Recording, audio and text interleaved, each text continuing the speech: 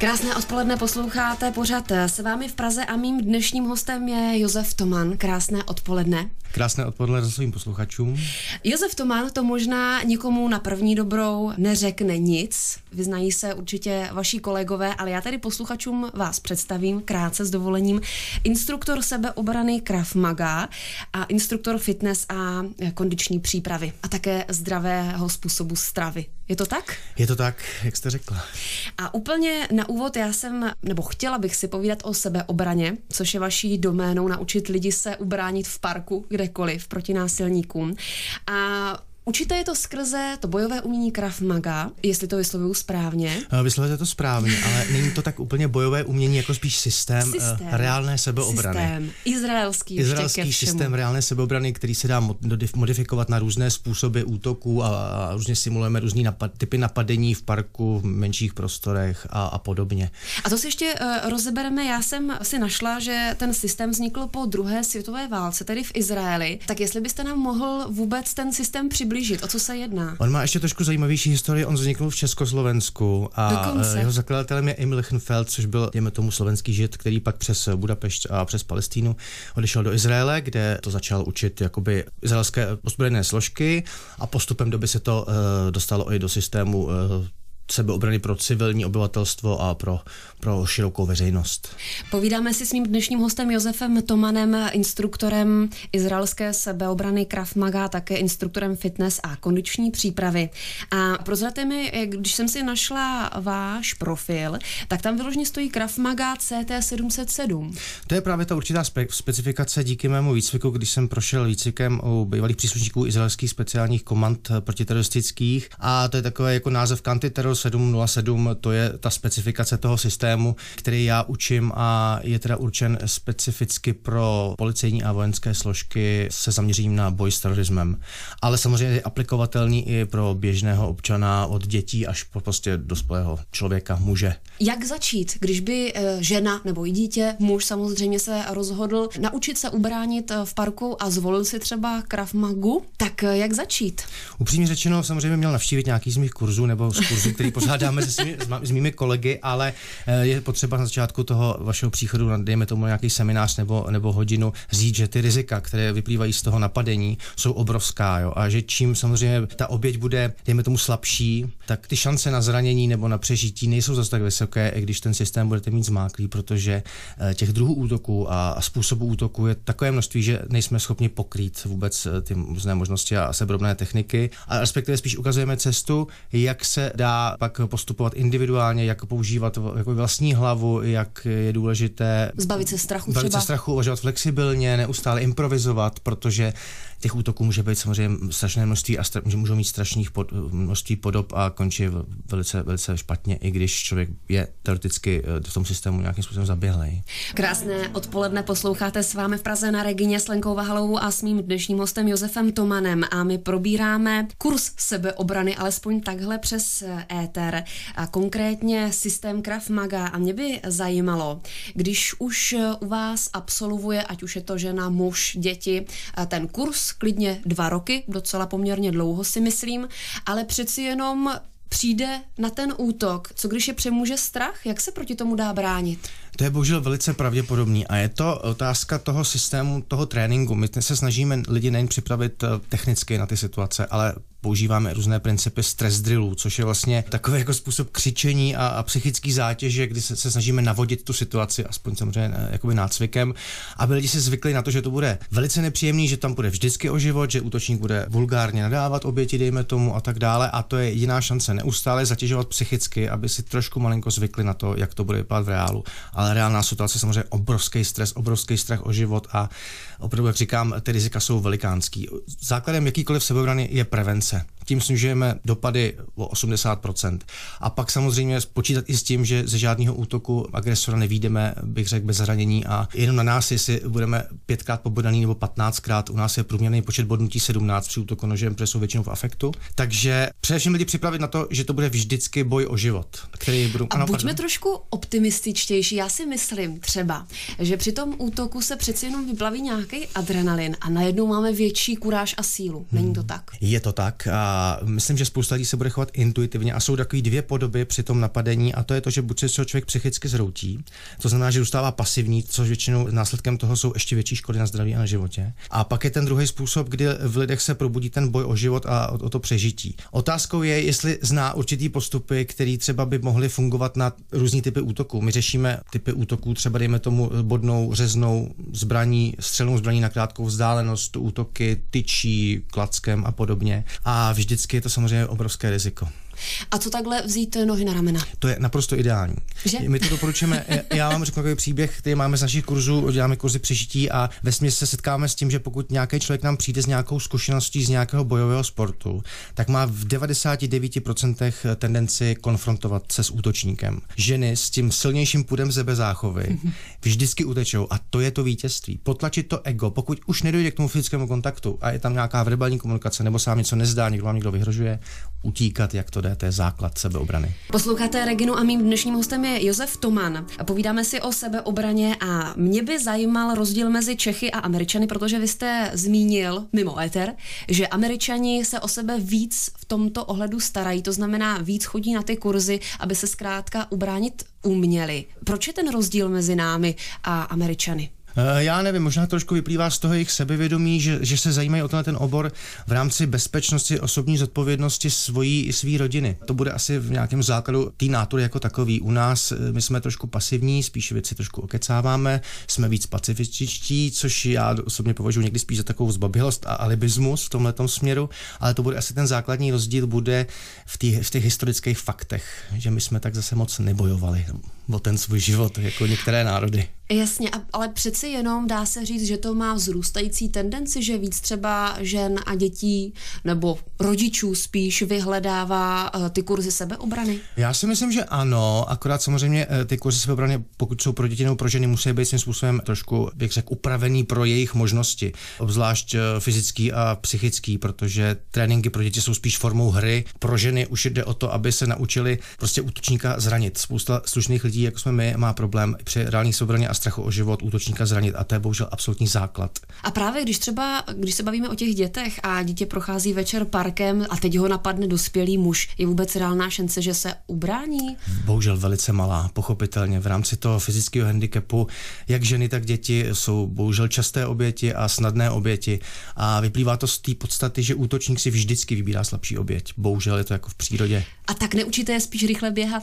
Jasně, učíme hlavně prevenci, to je úplný základ. Absolutně se do té situace vůbec nedostat. Ty techniky jsou až absolutní finále, kdy už jde opravdu o život a o zdraví. A teď mi prozradíte třeba vaši osobní zkušenost. Stalo se vám někdy při vaší konstituci, nepředpokládám, že byste byl obětí nějakého útoku, ale stalo se vám někdy, že vás třeba někdo napadl, chtěl okrást a jak jste se zachoval? Mně se naštěstí taková zkušenost nikdy nestala a samozřejmě, víte, co to je, to říkáme i našim studentům, že jde o to, že pokud vám někdo vyhrožuje nožem a chce vás peníze, tak mu je prostě dejte.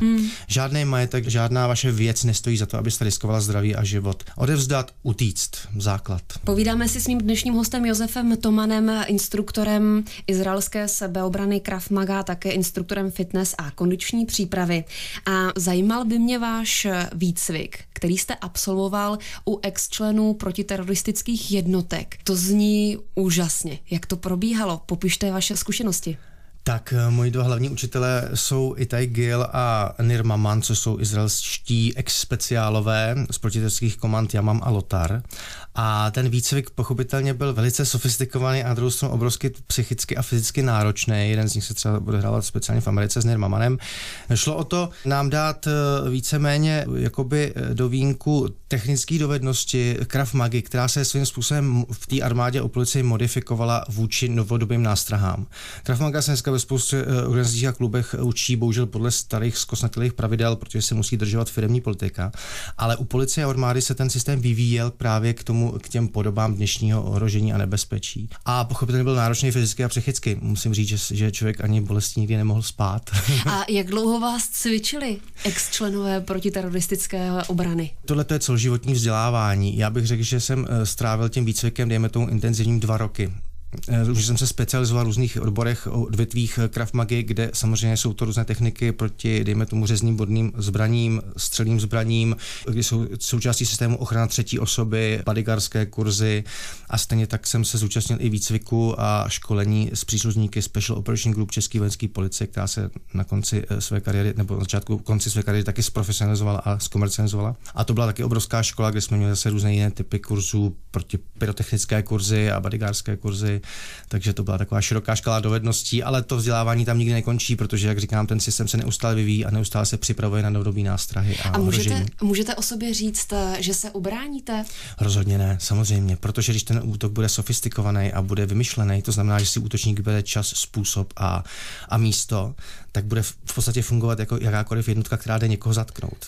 Takhle, pokud bude lepší než vy. To nedokážu nikdy posoudit, ale já bych rozhodně utek první fázi. Kdybych měl možnost útěku, tak si to vyberu jako první variantu. Máte zbrojní pas? Nemám zbrojní pas. A nosíte u sebe třeba nůž? Ne, někdy teleskop, ale víceméně ne. Já jsem spíš na boj jakoby hand to hand, kdy věřím svým dovednostem v rámci rukou a nohou a tak dále. A spíš asi vyzařujete energii, když jdete po ulici, že jste nedotknutelný. Myslím já. Ale obrovsky důležitá vlastnost kohokoliv. Pokud je člověk, dejme tomu, jde schroušeně někde po chodníku a necítí se úplně dobře, tak se bohužel s větší pravděpodobností stane jednou v budoucnosti obětí nějakého útoku. I na tohleto útočníci hledějí, že si vybírají oběti, které jsou nějakým způsobem trošku zlomené, koukají se do země, mají kapucu přes hlavu a pokud chodí někdo zpříjmeně, tak ten útok nějakým způsobem i v tomhletom duchu můžete minimalizovat. Takže další rada k sebeobraně, i když se bojím, jít suverénně. Přesně tak. Bohužel je to tak. A samozřejmě jít suverénně, ale nevyhledávat ty konflikty a vyhýbat si jim. A když se mi něco na konci silnice, na konci chodníku nezdá,